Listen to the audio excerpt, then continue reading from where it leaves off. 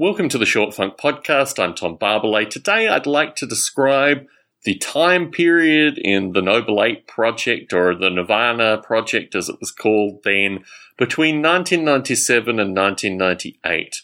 After spending 2 years in the dormitory, Ursula College at the Australian National University, in 1997 I moved out. And I moved out into a shed which was in the garden of a house that a friend of mine and his girlfriend rented. And eventually they left the house, and I was left in the shed, and new people came in to rent the house. The shed was pretty rustic. It was pretty horrible. It was pretty just generally ghastly. The roof leaked. The toilet was continuously getting blocked.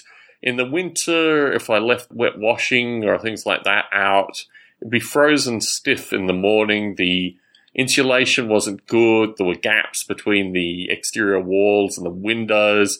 It was just a very rustic environment. I had the family piano, which really kept me company through this period of time, and it was just a bleak existence. I was going to university at the same time, and the shed really motivated a lot more of the development of the Nirvana project, as it was called then.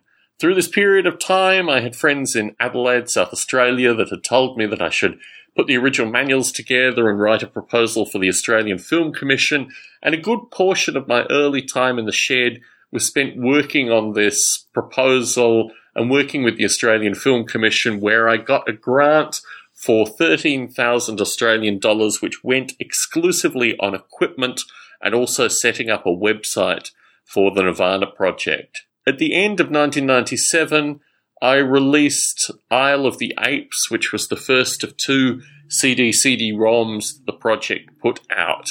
And through this, I got a kind of stipend, I don't know what one would call it, like a sponsorship with a local technology firm that was interested in setting up a virtual reality installation.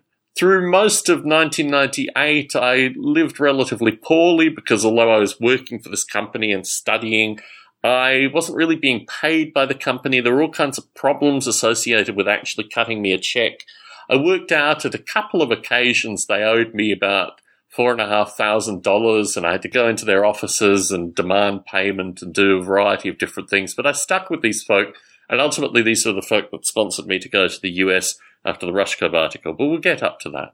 My first aim, having finished the Isle of the Apes CD, was to take this technology to US companies, and I spent the latter part of 1998 planning and organising and then going on a trip to the US to meet with a fellow at Apple Computer who had been a heavy evangelist of my work within Apple, also to go to BE Inc., who were responsible for BEOS, and various other meetings. I went to Berkeley and I went to UC Davis. There's a bunch of little bits and pieces going on with that trip. But the main outcome of that trip was that I got very, very sick. I got a kind of killer Bay Area flu that I took back to Australia and knocked out a lot of people. What I did bring back also was some records. The first CD-ROM actually had a lot of music, and it was really a growing theme that I would put out these CD-ROMs with both software and music. And that's where we get into 1999, which will be coming up very shortly. Tom Barbalet in San Jose, signing out.